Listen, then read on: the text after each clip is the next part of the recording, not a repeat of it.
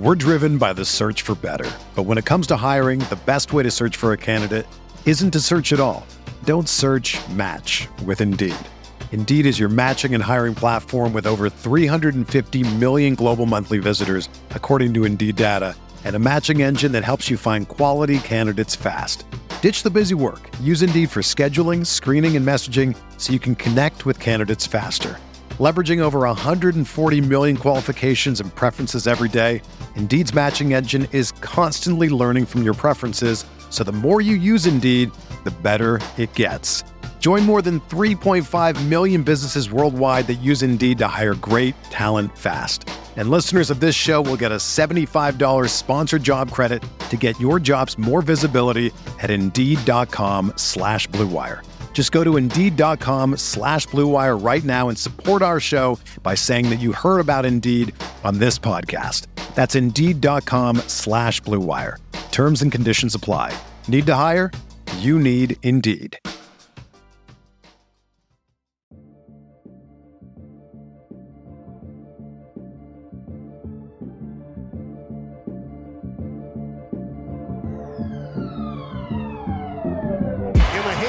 Waiters, 3 seconds left for 3 in the win. Yes! Dion has done it! I watched Marcus Morris handling the ball like he was a point guard. I watched them give the ball to Julius Randle. This brother was dribbling the ball up the damn court. First team all defense. First team all defense. I don't know about this, but Rihanna just walked in front of me. Are you kidding me? Welcome to a Wednesday edition of the RotoWire NBA podcast. Nick Whalen joined as usual by Alex Barutha. We are presented by WynnBET. Check out WynnBET.com for all of your sports wagering needs. Alex, we don't have as much to get to as I thought we would this week. I'm going to be honest. Usually media day in the first week of training camp brings a ton of nuggets, injuries, role changes, things like that. And we're getting the usual flood of tweets, but for the most part, there hasn't been a ton of big news. Like a lot of the big items that we're tracking, the vaccine has certainly taken center stage, and we'll get into that in a little bit. But that's been such a dominant narrative. There haven't been a lot of other, big time surprise stories or anything that we're tracking. And obviously the Ben Simmons saga has been going on for a while. A lot of the news around Zion Williamson and the Pelicans has been going on for a while. The hoopla surrounding the Lakers dates all the way back to the draft.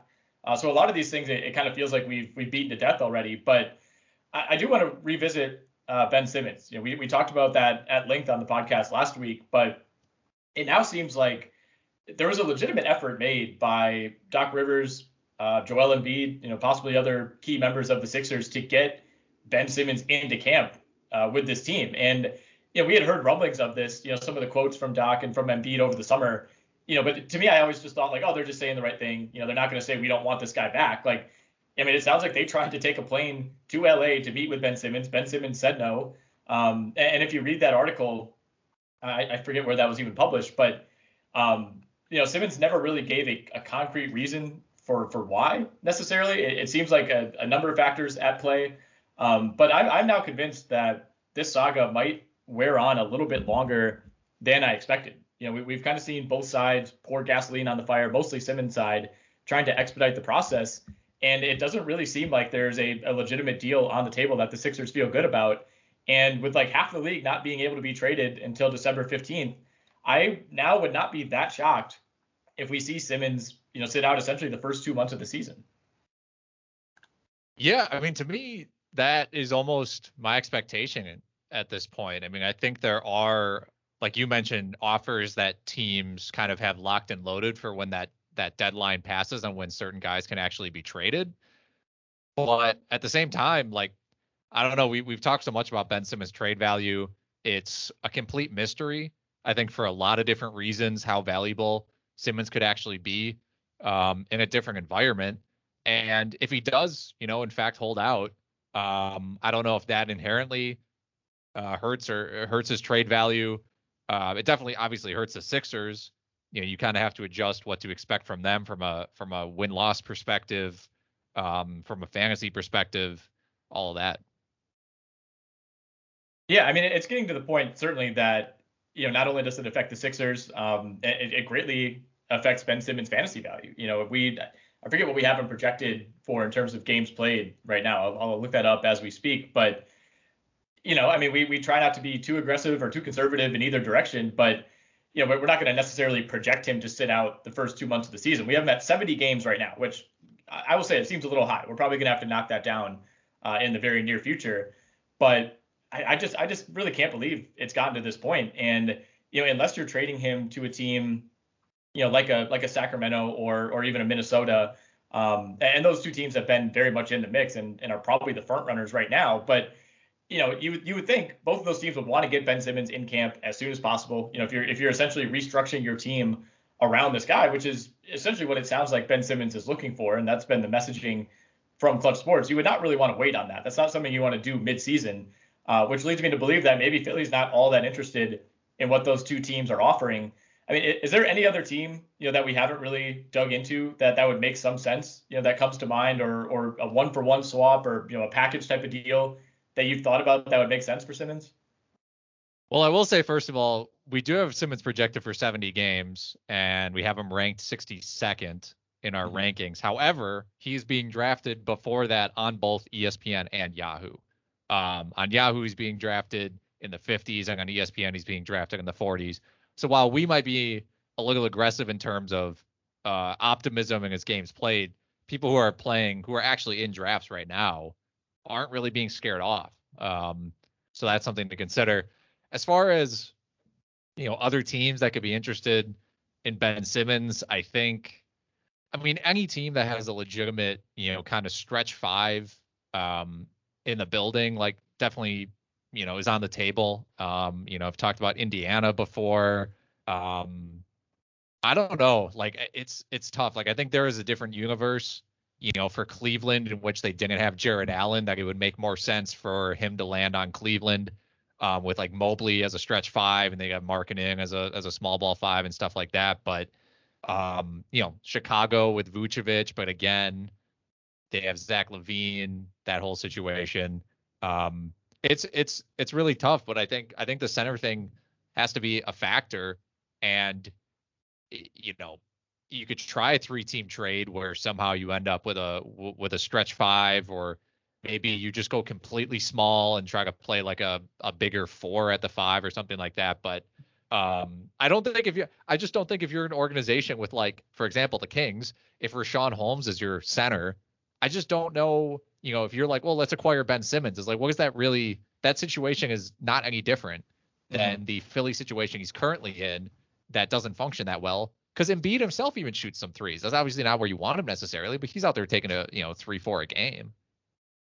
Right, and he's taking more than he wants to. He's been open about, like, I'd rather live in the mid range. I'd rather live near the basket. But he's said without saying over the years, like, I do this because we have this other guy who can't shoot threes on our team. Like, I don't really blame Embiid for this at all. I mean, he's the better player. Obviously, you're going to build the franchise around him, and if you're Simmons, you can say it's not an ideal fit, but it's not a bad fit, right? Like, it would be significantly worse if he's playing with a center who can't shoot threes at all.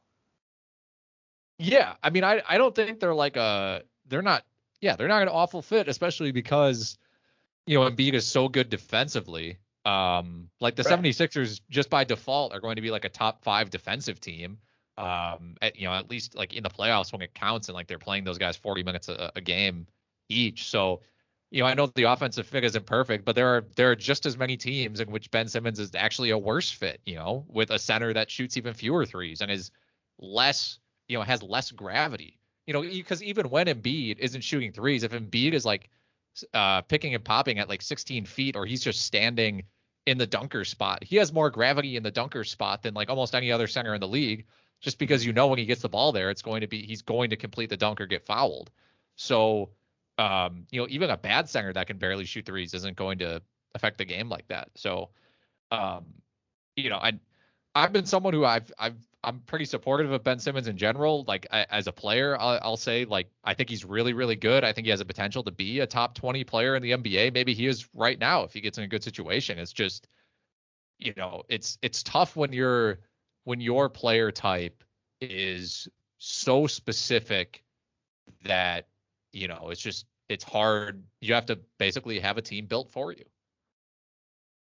you have to have a team built for you, and you also are yet to display that you're, quite talented enough to warrant that, right? Right. I'm with you. I think there's a world in which Ben Simmons is eventually a top 10 player in the NBA. I think 2 or 3 years ago, if someone had told you, hey, by 2022, Ben Simmons will be, one of the faces of the league. That was one of the quotes in the Kevin O'Connor article on The Ringer yesterday about this situation that, someone, granted, it was someone from Clutch Sports, so a biased opinion, saying, Ben Simmons is going to be the face of the league. That wasn't a crazy thing to say all that long ago. And even after all that's happened, it's still not that crazy. Like there's not a single person, even if you're the biggest Ben Simmons hater in Philadelphia, a few months ago, everybody in Philly still was on team Ben Simmons. It was kind of the last straw in that Atlanta series, but nobody is looking at Simmons and saying like, this guy has no talent.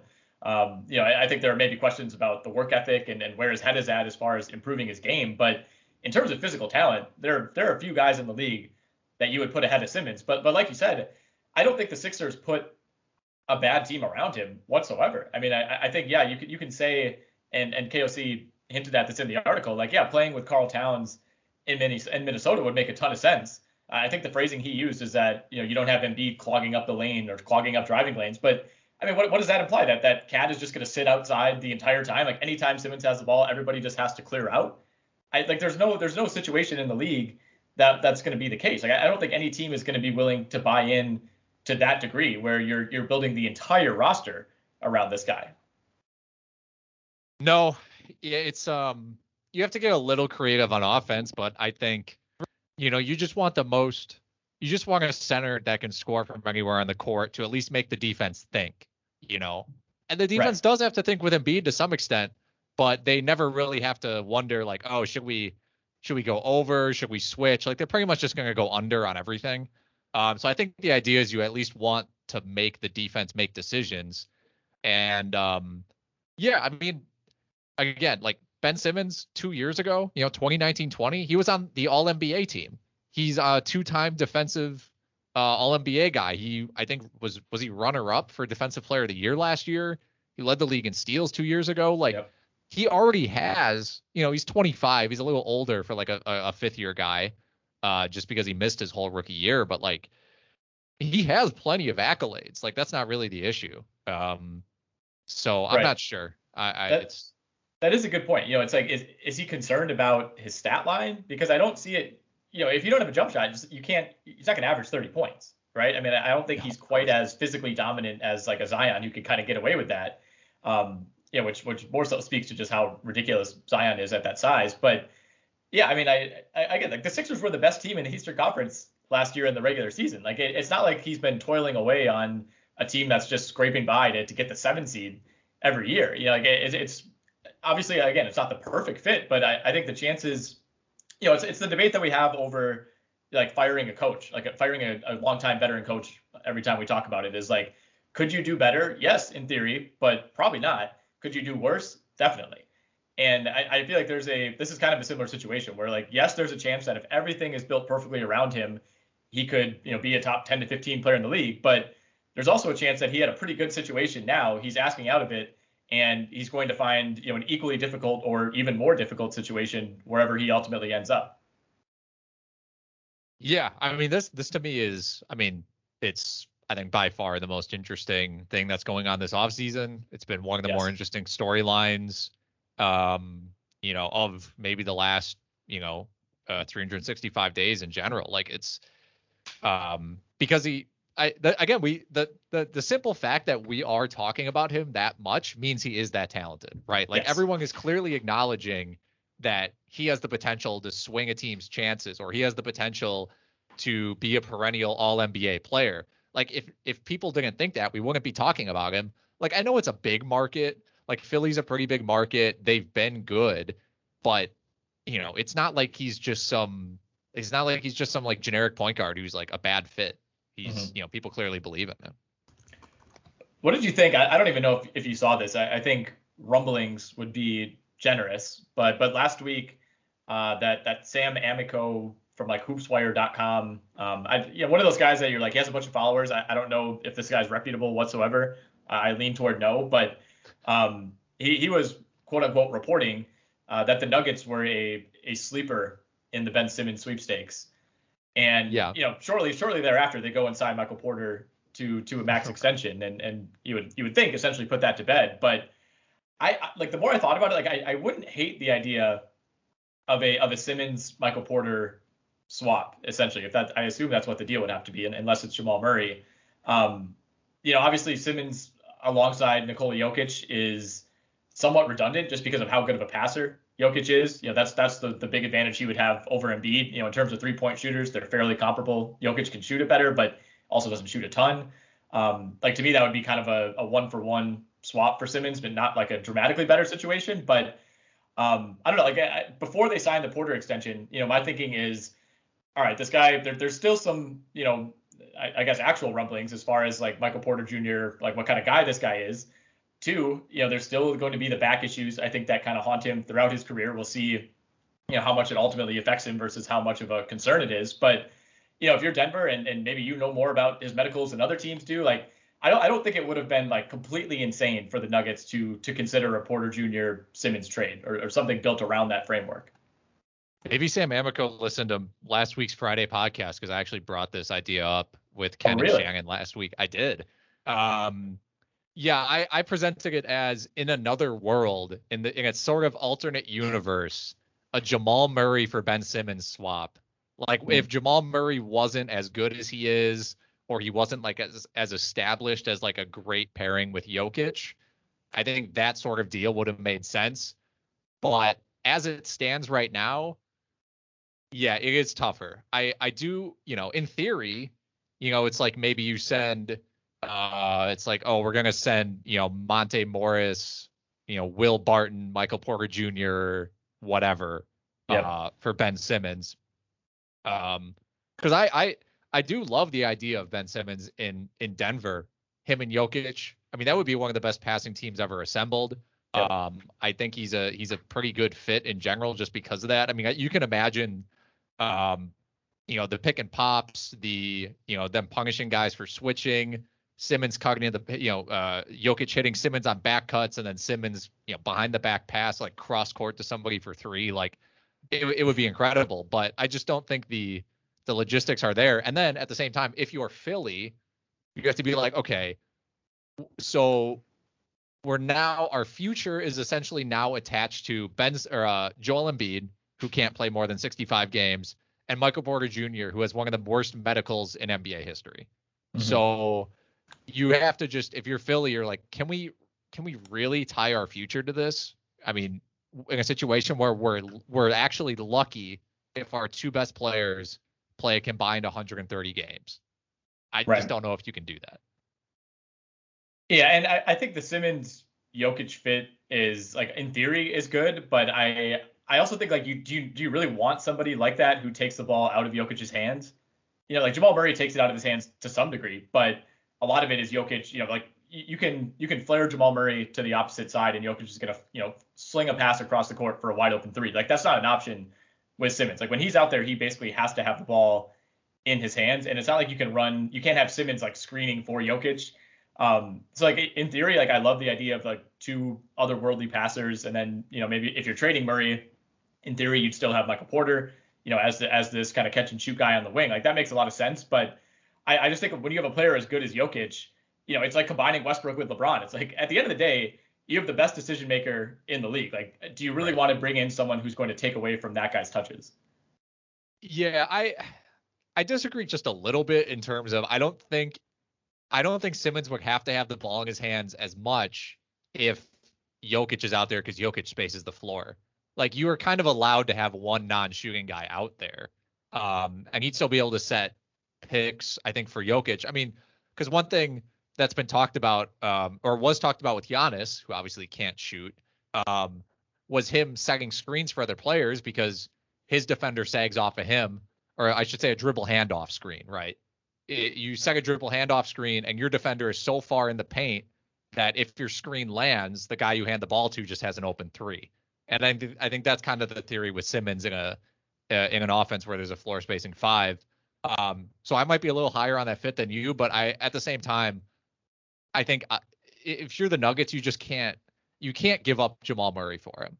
Like, I don't care if he's the better player. I don't care if it gives you more upside. I think organizationally, Jamal Murray at this point already means too much to the Nuggets to give up for Ben Simmons. And, you know, for this season, it'd be great, right? Because Jamal Murray might not play for much of it. You get a full season of Ben Simmons, but I don't know, man. I don't think you can do that if you're the Nuggets.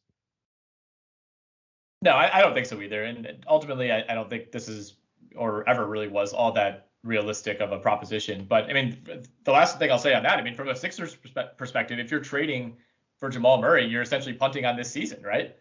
I mean, you could still be competitive with a team built around Embiid, but if the return that you're getting for, you know, your second most impactful player in Simmons is a guy who might not play at all during the regular season, you know, I don't think it's realistic to expect him to come back, you know, join a new team on the fly and then, you know, expect him to just be himself in the playoffs. So yeah, I don't think either team, you know, necessarily would love that deal.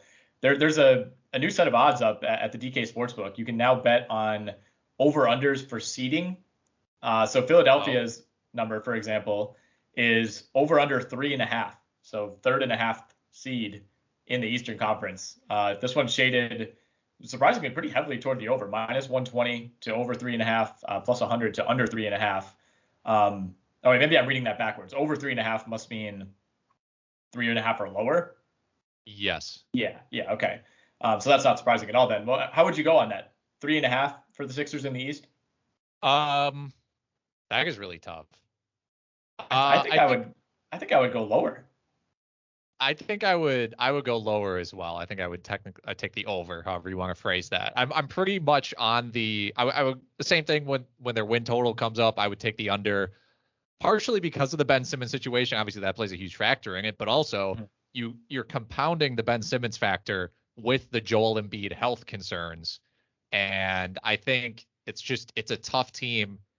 You know, there's going to be a point in the season where Embiid's going to be sitting out a game and you're going to see like the starting lineup that Tobias Harris is the best player in the starting lineup. And it's going to be like Shake Milton and Andre Drummond pick and rolls. And you're going to be like, what am I watching? And there's a path this season to Embiid, like just not being all that healthy and this team taking like a major step back. I agree. And part of that too is that I'm a relative believer in a lot of other teams in the East. You know, like I love the Hawks a lot. I cannot stress how good I think they are. The Knicks are going to be good again. You know, the Heat have room to step forward. The Celtics have room to step forward. Pacers, obviously. Like there are just a lot of teams that the 76ers will be going up against where if they don't have Ben Simmons, coin toss, probably not, but they won't be favored by a lot. If there's one thing we appreciate here at RotoWire, it's making good decisions, and even more so, making the right decision. I have an incredible offer for you with RotoWire's newest partner, WynnBET, the premier digital casino and sportsbook app. WynnBET is now the exclusive sponsor for RotoWire's fantasy podcast. WynnBET brings you all the latest action with a user-friendly interface, moneyline bets, boosted parlays, over-unders, round robins, live betting, and so much more are at your fingertips. Want a break from sports betting?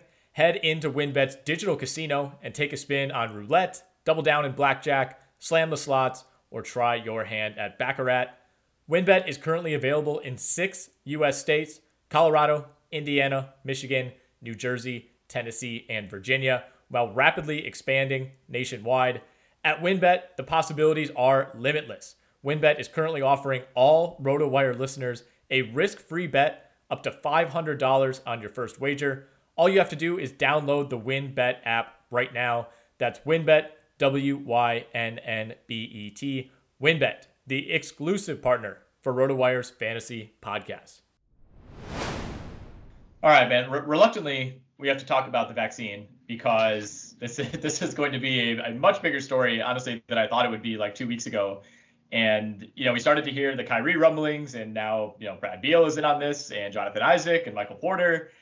And it hopefully, you know, we're not losing games, and, you know, we're not getting postponements and cancellations like last year, which was, I mean, for our job specifically, like a complete nightmare for the first couple months of the season. And it got gradually better as things went on, and it ended up being mostly fine. But, you know, I think we're going to be out of the woods in that regard.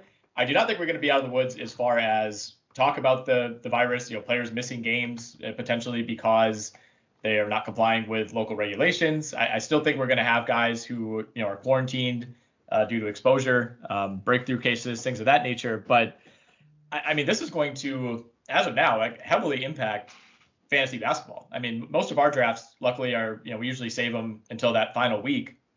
But like if you're drafting tonight, I have no idea what I would do with Kyrie Irving. I don't think I would touch him. But at some point, if he's still sitting there and it's the 60th pick, at some point you have to consider it. I mean, same goes for Wiggins, same goes for Isaac. All these guys who are kind of wrapped up in this. I don't really want to speak on like the political aspects of it. I mean, obviously it's personally for me disappointing on a number of fronts. But at the same time, you do have to respect individual choice to some degree. But I mean, I don't know where we're heading as far as like the Kyrie face-off with the city of New York / the Nets organization. I think is the most interesting to me. I mean, Wiggins is essentially in the same spot, but he's just not as good of a player as Kyrie, so it's not as impactful. But I mean, given everything we know about Kyrie Irving, I would not be surprised if this goes in any direction. I could see him, getting the vaccine, showing up tomorrow and saying, "Hey, I got it. I'm not happy about it, but I got it." I could see us fast forwarding to the All-Star break, and he's played in like 15 games. Yeah, I'm in that Raz Jam draft, and I can't remember. I honestly can't remember if I took Wiggins before or after the news, and I just forgot. But I drafted him in like the 8th round, and like not thinking about it. And I posted that on Twitter, not specifically Wiggins, but just my first 12 picks. And I got like 2 or 3 people responding to me on Twitter, like really Wiggins in the 8th round, given the vaccine news. So like people very much care about this when it comes to fantasy. I wish I had a good answer. This feels in a very different way. This feels similar to like the Ben Simmons question about where do you draft him. Yeah. I really don't know. I mean, for Kyrie, for me, it's a little easier because I'm not a person who drafts Kyrie Irving anyway, usually because I'm worried about his missed games. My general opinion on like risky guys for any reason is pretty much after the 6th round, anything goes. Like, I can't really blame you for taking anybody. So if you draft Kyrie in the 6th, not really going to look sideways at you. You draft Jonathan Isaac in the 6th or 7th round, not really going to look at you sideways about that. But yeah, I mean, when their upside is as high as Kyrie, obviously that makes some waves. I really just don't know, man. Like, maybe just avoid those guys entirely. I don't know. Is there going to be someone in every league who just grabs all of those guys and hopes for the best, like late? Like I really just don't know. You're either gonna win the league by a mile or lose it by a mile. It's just min-maxing. You're like, well, hey, if they all get it, I'm gonna win my league, no question. So I'm with you on Kyrie, the injury stuff. I mean, I don't think I've ever rostered Kyrie on any of my teams, at least within the last 2 or 3 years. Like that alone is so much of a concern that adding this on top of it, makes me feel even better about avoiding him in general. It's really hard. I mean, I almost don't want, like, even if he's there, like, let's say you get him with the 75th pick, he falls all the way there. I almost like don't want that temptation on my roster. It's like I'll be tempted to start him, and then you'll lock him into a weekly lineup, and then he'll play one of those games. And it's just, I just don't see this unless he gets vaccinated, which seems like a very unlikely scenario at this point. But who knows? Unless that happens, I mean, I don't think, if you're in a daily lineup league, maybe it's a little more palatable. Like you're gonna have to be very cognizant of like where he's playing and when he's able to play, things like that. But if you're in a daily lineup league, like I think it makes more sense. If you're in a weekly lineup league, I think you're setting yourself up to be kind of like chasing the dragon the entire season. If you're in a daily lineup league or if you're in a best ball league, they have more viability, right? Sure. It's not as much of an issue. Don't have to put as much thought into whether or not to start him or not. I think, there's a way to go about this where, if you're someone who, even if you're someone who's like, I'm not going to draft any of these guys, not worth the risk unless I get them at, like the 100th pick or something like ridiculous like that. If you're going to do that, I think you also have to apply that to, like thinking that there are clearly going to be other guys on that team who get increased usage. So if you are someone who is worried about Kyrie, then maybe you have to bump up James Harden. If you're like, James Harden for me is like a number 4 pick. It's like, well, if Kyrie's not gonna play half the games, well, Harden's now my number 2 guy. Or if you're the Warriors and you're worried about Wiggins, it's like, well, maybe Kuminga or Otto Porter or Bielitsa I've bumped up in my rankings now to some extent. So that's something to consider as well. Same with, Jonathan Isaac and the Magic, Chuma Okeke, Terrence Ross, Franz Wagner. So those guys get a slight bump, obviously. There really is no good option. Like I said, I think if you're in a daily league, if you're in a best ball league, you can be a lot more aggressive with those guys than if you're in a weekly league, where you're going to have to do a lot more math and determining like, well, I have a 4-game week, but 2 are at home, that sort of a thing. We're driven by the search for better. But when it comes to hiring, the best way to search for a candidate isn't to search at all. Don't search, match with Indeed. Indeed is your matching and hiring platform with over 350 million global monthly visitors, according to Indeed data, and a matching engine that helps you find quality candidates fast. Ditch the busy work. Use Indeed for scheduling, screening, and messaging so you can connect with candidates faster. Leveraging over 140 million qualifications and preferences every day, Indeed's matching engine is constantly learning from your preferences, so the more you use Indeed, the better it gets. Join more than 3.5 million businesses worldwide that use Indeed to hire great talent fast. And listeners of this show will get a $75 sponsored job credit to get your jobs more visibility at Indeed.com/Blue Wire. Just go to Indeed.com/Blue Wire right now and support our show by saying that you heard about Indeed on this podcast. That's Indeed.com/Blue Wire. Terms and conditions apply. Need to hire? You need Indeed. Hey, it's Kaylee Cuoco for Priceline. Ready to go to your happy place for a happy price? Well, why didn't you say so? Just download the Priceline app right now and save up to 60% on hotels. So whether it's Cousin Kevin's Kazoo Concert in Kansas City, go Kevin, or Becky's Bachelorette Bash in Bermuda, you never have to miss a trip ever again. So download the Priceline app today. Your savings are waiting. Go to your happy place for a happy price. Go to your happy price, Priceline. It is worth noting that Kyrie and Wiggins are in a different situation than the rest of these guys, than Isaac, than Beal, than Porter, because of the local laws. Like Brad Beal could forego the vaccine. And I think one thing that hasn't been talked about with Beal, and a big part of this is his own fault, the way he's kind of talked about things this week. But he has said, like, I'm still considering it. I very well might get it. And like, it seems like he's actually considering it more than someone like Kyrie, who seems, morally opposed to this. And, there are rumors of him liking some sort of like devil cult vaccine stuff on Instagram. Like that seems like a different level. But like those guys potentially being barred from playing home games is a like city legal issue, not a league problem. So, Beal could not get it. Porter Jr. could not get it. Isaac could not get it. And they could play as many games as they would in a normal season. Obviously they're at increased risk in theory of contracting the virus and, potentially missing time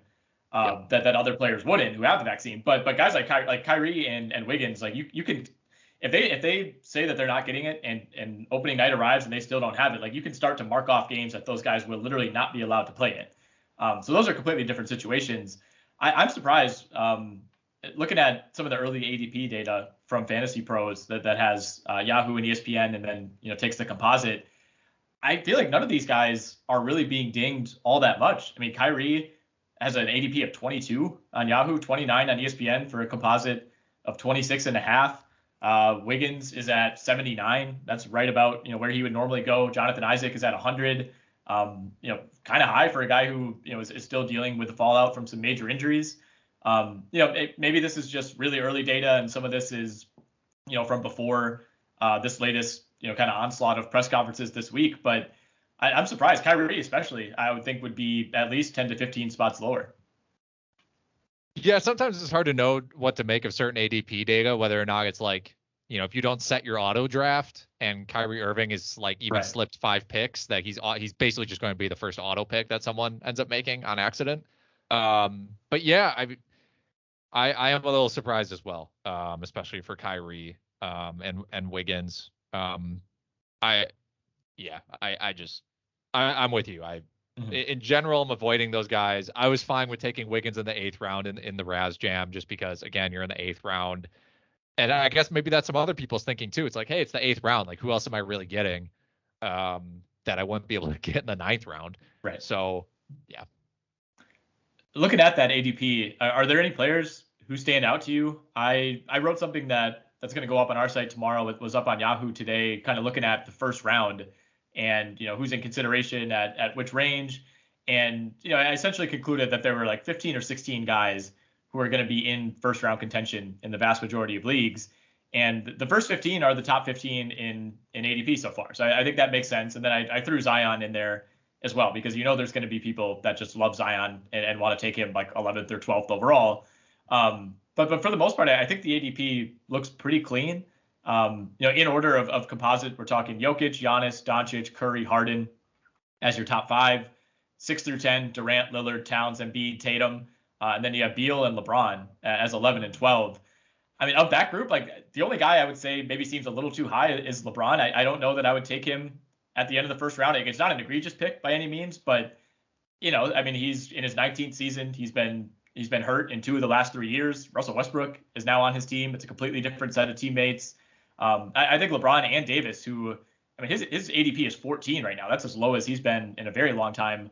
But at the same time, both of those guys come into the season with significantly more question marks than they normally would. If we're going pick by pick, honestly, I disagree with like a lot of this average composite data. Really? Yeah. I think, first of all, I think Giannis is too high at number 2. I think we should say, I believe this is multiple formats, right? Sure. So, if you're in a points league, Giannis and Doncic being up there makes a lot more sense. Yes. So I think in a points league, this makes more sense. Yeah. But I would have Harden and Curry 2 and 3 in a roto league. Yep. Yeah, 100%. And then Lillard and Towns. I think, obviously Giannis's free throws are an issue. Also, I was going to mention this at the top, but we got news today that Giannis is still dealing with like pretty significant pain in that hyperextended left knee from the Eastern Conference Finals. He did not practice yesterday. And like he told reporters he could go 5-on-5, but he didn't. And the team has not confirmed that he'll technically be available on opening night. And, I think the more I think about it, I'm more concerned about drafting Giannis this year than I was initially, just because, of the knee, which clearly is not healed after 3 months off. And the fact that like the Bucks are coming off a championship, like they did it. They have no reason to like push Giannis anymore. I'm not saying they don't care anymore or that like they have no reason to try. They're not going to try for it. But it's like, the Bucks can win 50 games playing Giannis 28 minutes a night and resting him on back-to-backs. Like they're just they're a machine. And so if he's feeling any pain, they're going to be extremely cautious with him just because of the situation. So yeah. I'm just worried about him in general, and that translates to points leagues as well. But yeah, in general, I don't tend to worry about Giannis. Like some players, coming off of a title, you would think there's maybe a tendency to coast or, just take it a little more easy and start focusing exclusively on the playoffs. Like we've seen a lot of players over the years, like once they reach a certain stature in the league, it becomes like championship or bust every year. I feel like Giannis is built a little differently than that, and it's authentic. But yeah, the knee issues, and we hadn't heard anything about this all summer. Part of it is probably because he spent half the summer in Greece, but yeah, that's semi-major news for a guy who looked to be completely healthy the last time we saw him. Yeah, that definitely concerns me. And I would not draft him number 2 overall, even in a points league, because of that. I also would not draft Durant as high as 6th. I don't think I'm as much of a believer maybe as you, just in terms of his durability at this point. I think his age and the fact that he, missed a lot of time last season still worries me. I understand drafting Embiid 9th because he could be the MVP this season very easily. If you get 75 games out of him, he could be like the 3rd, 2nd, 1st best fantasy player. It's possible. But it's still really hard for me to take him before like 12 or 13. It's just, those guys who are consistently have injury concerns. And you mentioned LeBron. Yeah, I don't know how that's going to work with him, Anthony Davis, Westbrook. I'm not a guy who drafts LeBron in the first round. And that's just name recognition over actual fantasy value. Like even when he's been like, and when healthy the last 3 years, like he's been as good as ever. It's the 26, 7-7, 1 steal, great field goal percentage. But I mean, his free throw percentage is bad enough that like even when he's had these great seasons into his late 30s, he's still never been. It's been a long time since he's been like an elite fantasy player. Like when you're shooting 68% from the line, that's just not an option. And if you're in a league with turnovers, obviously like he commits a ton of turnovers. I just don't think the upside, I guess, is there. Like the best case scenario I feel like for this season is LeBron finishing 12th overall in fantasy, right? So like I would, right. I don't think I would like. It would feel like kind of a reach to draft him there if that's the best case. I think there's a scenario in which he either gets hurt again or, like he's played with a ton of guys throughout his career, a ton of different stars: Dwayne Wade, Chris Bosh, Kevin Love, Kyrie. The list goes on. Anthony Davis, but like Westbrook is a completely different ball game. Like I don't think he's ever played with another ball dominant guy like this. I mean, Dwayne Wade maybe to some degree, Kyrie to some degree. But those guys, at least in theory, could shoot the ball. Dwayne Wade was never a great 3-point shooter, but he was a great cutter. He was a great mid-range shooter. Like it's hard for me to imagine Westbrook and LeBron playing off of each other. And I think ultimately LeBron's going to be fine. Like if there's anybody who can play with anybody, it is him. But I also don't think like this is the one year out of his career where I wouldn't be comfortable just saying like, yeah, he's just going to put up the same stats that he has for the last 18 years. Like I think there's a chance that we finally see him, have some statistical regression, even if he looks the same physically. Yeah, I think this is a good, even if this isn't the season that he really takes some sort of like step back from a role perspective, I think we're going to just see LeBron feel it out in terms of what does it look like if I really just kind of coast through games? Like what if I let someone else really just do all the heavy lifting and I stand at the top of the key and kind of direct traffic and just make passes to cutters and set the occasional lazy screen into a pick and pop? Like, what can I really get away with and us still win 50, 55 games? I think he'll be trying some of that out this season. Whether or not it ends up sticking is another thing. I just think this gives him a nice opportunity to not dribble the ball as much anymore. And for a guy who's got as many miles as LeBron, reducing the amount of time you have to dribble and do those explosive movements and all that, like that's really important. So yeah, there's a chance you again, like you said, 12 feels like his max. You're probably not getting great value if you draft him there. Right. And I think LeBron has been trying to move into this phase of his career for like 5 years now. And something always goes wrong that forces him to just have to take over and be the guy. And like, if you're a believer and you think this is going to work and the Lakers have a nice roster around him and Westbrook will relieve some of the playmaking, then yeah, that's good for the Lakers, but it's probably not good for LeBron's fantasy value at all. So yeah, I think we're on the right track here. I don't see him, if you draft him at 12, you're just hoping that's the best case. I don't see him rising too much higher than that, partially because of how talented and diversified the guys above him on that list are. One player who stands out, and I think we've been on the same page about Nikola Vucevic. Yeah, 15.5 ADP. I feel like we've kind of both been expecting him to take a pretty big step back. At least relative to the last couple of years. With all the changes that the Bulls have made. Again, maybe you have to kind of take some of this data with a grain of salt, but that seems way too high. We have him ranked 29th. I think that is pretty appropriate, and it could end up being high still. I think he is the guy. Again, Vucevic is just a guy who, for a long time, basically his entire career in Orlando, has been the best guy in his team. He's been the go-to option on offense. You post him up, you pick and roll, you pick and pop. It's just like run the whole thing through Vucevic. We need you to get 20 and 10 for us to have a chance to win this game. Now he goes on a Bulls team where, he's like the third. It's kind of hard to say, like, is he the third offensive option? Because Lonzo just really isn't that aggressive on offense. But either way, you just don't need as many post-ups from Vucevic. You just don't need to force feed him the ball anymore for baskets. I think there's a chance he has a career year, just field goal percentage wise, 3-point percentage wise.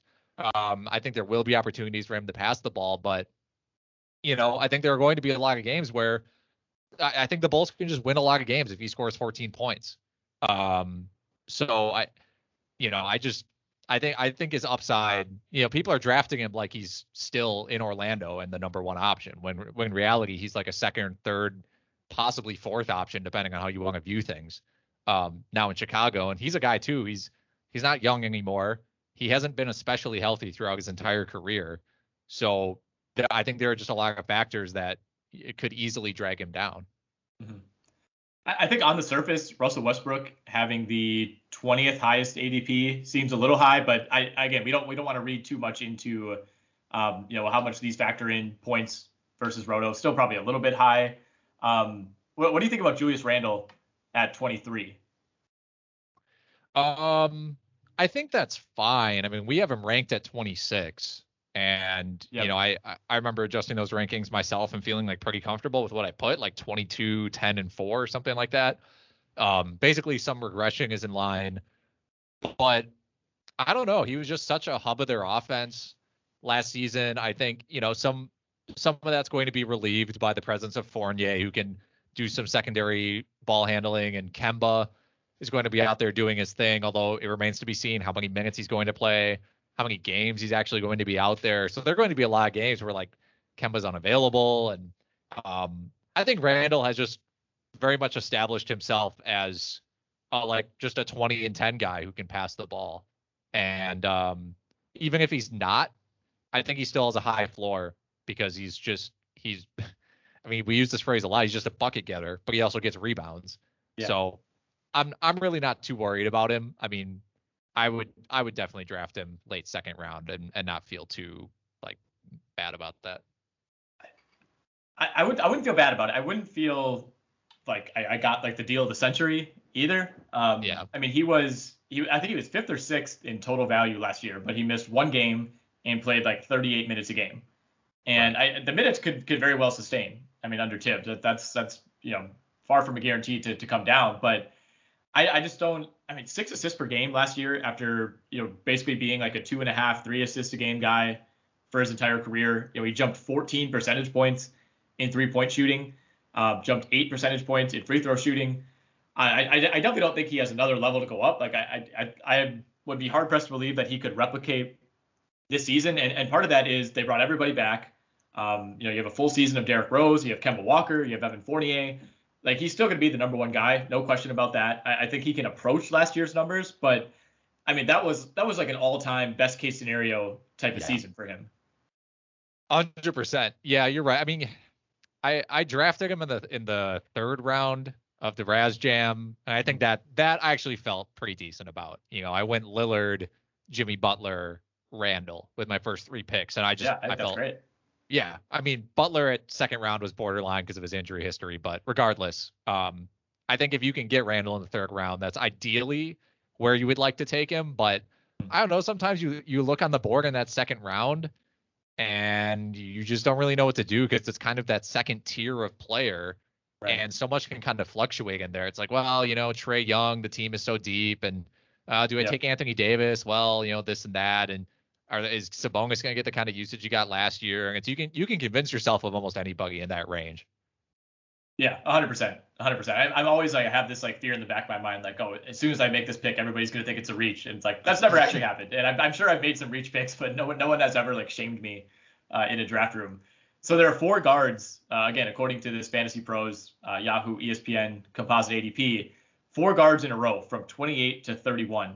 LaMelo Ball, Devin Booker, Shai Gilgeous-Alexander, De'Aaron Fox. Does that seem about right to you? Yeah, I think I would probably lean towards taking SGA ahead of the rest of that pack. But I'm one of the biggest SGA supporters. I've never ran into anybody that has been higher on SGA than me, so take that with a grain of salt. As the recipient of a number of messages over the last couple of weeks about the SGA rookie cards that you purchased, I am able to confirm. Only one rookie card, but it was nice, It was a cool card. Silver Prism PSA 9 for those who know. I don't know, man. He's really good just in terms he's going to be the clear number 1 option on OKC. I mean, they have no chance to win games if he doesn't score 25 points a game. That whole thing. We kind of know what's going on with SGA, so I don't really have to preach. Booker, again, he's someone where it's if you think Chris Paul is due for a regression, you have to like Booker more than you did last year. De'Aaron Fox, if the real step, if De'Aaron Fox can shoot free throws better and, it increases 3-point shooting a little bit, that's like the next step to him becoming one of those like tier 2 guards. Because he's like right on the cusp. He just has to become a better shooter.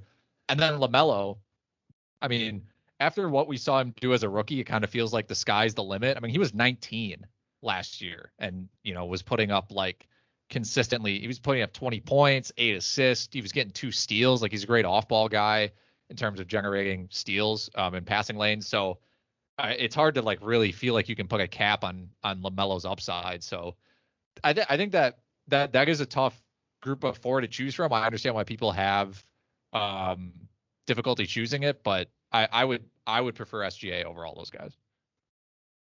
Brandon Ingram at 41 seems kind of low to me. I know we have him higher in our rankings, and again, his efficiency and his 3-point shooting and free throw shooting, frankly, is a huge asset when it comes to his fantasy value. I mean, we have him at 21 in our default 8-cat roto rankings. So 41. That's low. Way too low. Yeah, I mean, I think, when you consider Zion's injury history and you consider that this team is extremely shallow and that Ingram he has a proven history already over the past 2 years of being able to average 25 points, 5 rebounds, and 5 assists pretty easily on good percentages, especially last year. He's one of those guys where, yeah, if you drafted him in the second round, you'd be like, this kind of feels early for Brandon Ingram. But his that's what his stats translate to. Like, that the numbers don't lie that are in front of you. So it's good to know that he goes in the 40s so that if you have an early 4th round draft pick, you can probably still get him. So you don't have to necessarily reach in the 2nd or 3rd round. But yeah, I think if you actually get Brandon Ingram in the mid 40s, I would feel excellent about that. That's a crazy steal. And I will say, I mean, maybe these rankings or these ADPs do skew more toward points, because if you look at our default points rankings, he falls from 21 to 40, so right in that range. But yeah, I mean, even if you're getting him, I think in like the low 30s, that could be a steal. Yeah, when you kind of look at the difference between our rankings and ADP, he's one of the guys that's going like he's like the first guy that's going before the 5th round that we're higher on than like the general consensus. Yeah. Kind of the other guys are like Pascal Siakam, who's going 63rd, that, we have like in the late 20s. That kind of assumes he gets back in really early November, doesn't miss any time, but hey, still. We have him at 63 games. I think, 19 absences. I think that's doable, but yeah, no, that's fair. Yeah. I mean, I think 63 is pretty much a steal for Siakam. Covington's on that list, but he's perennial. Yeah. He's underdrafted every year. There's something about the RotoWire algorithm that just loves Covington. I mean, I literally just did a video with Ken. He has never, aside from his rookie season that he like barely played, he's never been outside of the top 75 on a per game basis. And he was like legitimately bad for half of last year. Yeah. Yes, exactly. Always finds a way. Yeah, if you have to pick 75 and you see Robert Covington, you can just take him. It's just automatic. Yeah, I think it was you that was telling me like there's some format where he's like center eligible. NFBKC. If you're in an NFBKC draft, he is center eligible, and that's the ones that I have been in. I've been 2 center leagues, so I would not mind reaching for him at like pick 60 in that case. Okay, we'll end on this one. Anthony Edwards is 49 in this ADP, and DeMar DeRozan is 50. Like 2 guys that are at completely different ends of their career. You have Edwards entering year 2 in Minnesota after a great rookie season. DeMar DeRozan, kind of winding down his prime, change of scenery, coming to Chicago. Let's say you're on the clock at pick 50 and they're both on the board. Where would you lean between Edwards and DeRozan? I would take DeRozan. He's coward. I know. He's not the sexiest name, but I think at this point people have I think we've kind of people are talking too much about DeRozan not being able to shoot threes and not talking about the fact that like he at this point, I mean, last season was I think the best season of his career from a fantasy perspective. He ranked, checking this out, not quite, but he ranked 51st in fantasy last year, 40th the year before, and over the past 2 seasons has averaged 22 points, 6 assists, and 5 rebounds on 52% shooting. Someone gets to the free throw line a lot. I don't think his role is going to change dramatically in Chicago. And I think he fits really well with Vucevic. And, I've come around on Edwards. I will say that. I think he has a really bright career ahead of him. What he did in the second half of last season was really impressive. That's just, picking him over DeRozan. I'm just not really ready to do that yet. I'm with you reluctantly. I love Edwards. He's one of those guys, like kind of like Morant last year. Like, I'm happy to be 1 year behind. It's great if you reach for a guy like that and it pans out and they return 30 spots higher than projected. But with Edwards, I feel like there's more that could go wrong. With DeRozan, worst case scenario, what is he finishes like 60th, 65th overall, something like that. Like, it's not going to be a disaster. Like, there's a chance that, his assists come down quite a bit joining this team. Maybe, I don't know, maybe he's probably not going to get to the line like 7.5 times a game like he has been the last couple of years. So I do feel like his ceiling is definitely lower than it has been the last couple of years, but his floor is also super high, especially for a player who doesn't shoot threes. Like, the percentages are going to be there. Defensively, he's never been great, but he's usually right around a steal, 1.2 steals per game, which is okay. Rebounds well for his position.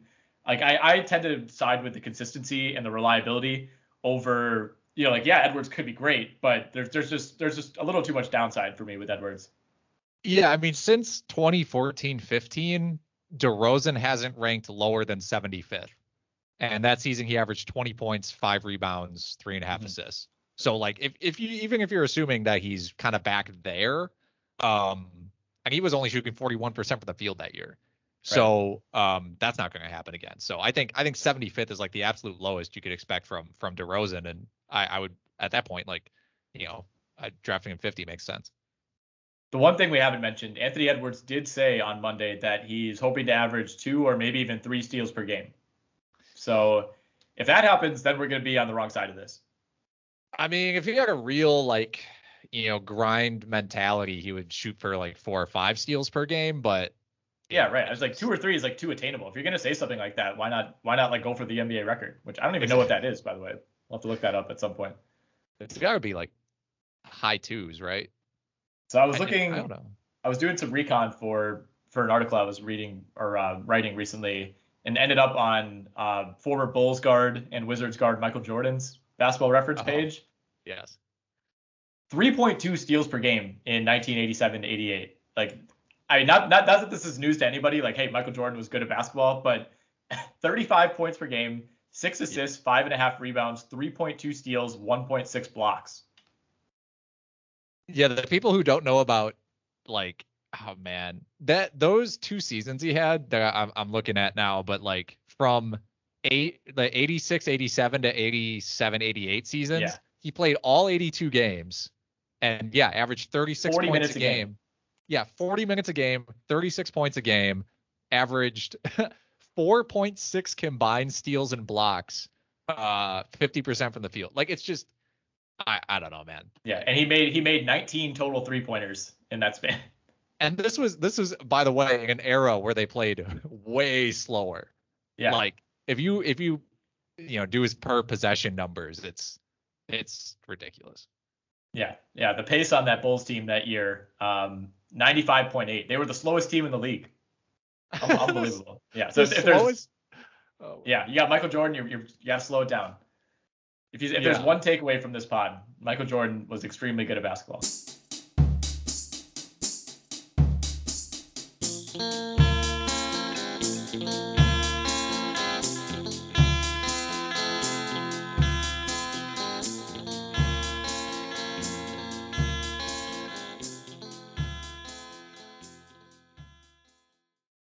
Everyone is talking about magnesium. It's all you hear about. But why? What do we know about magnesium?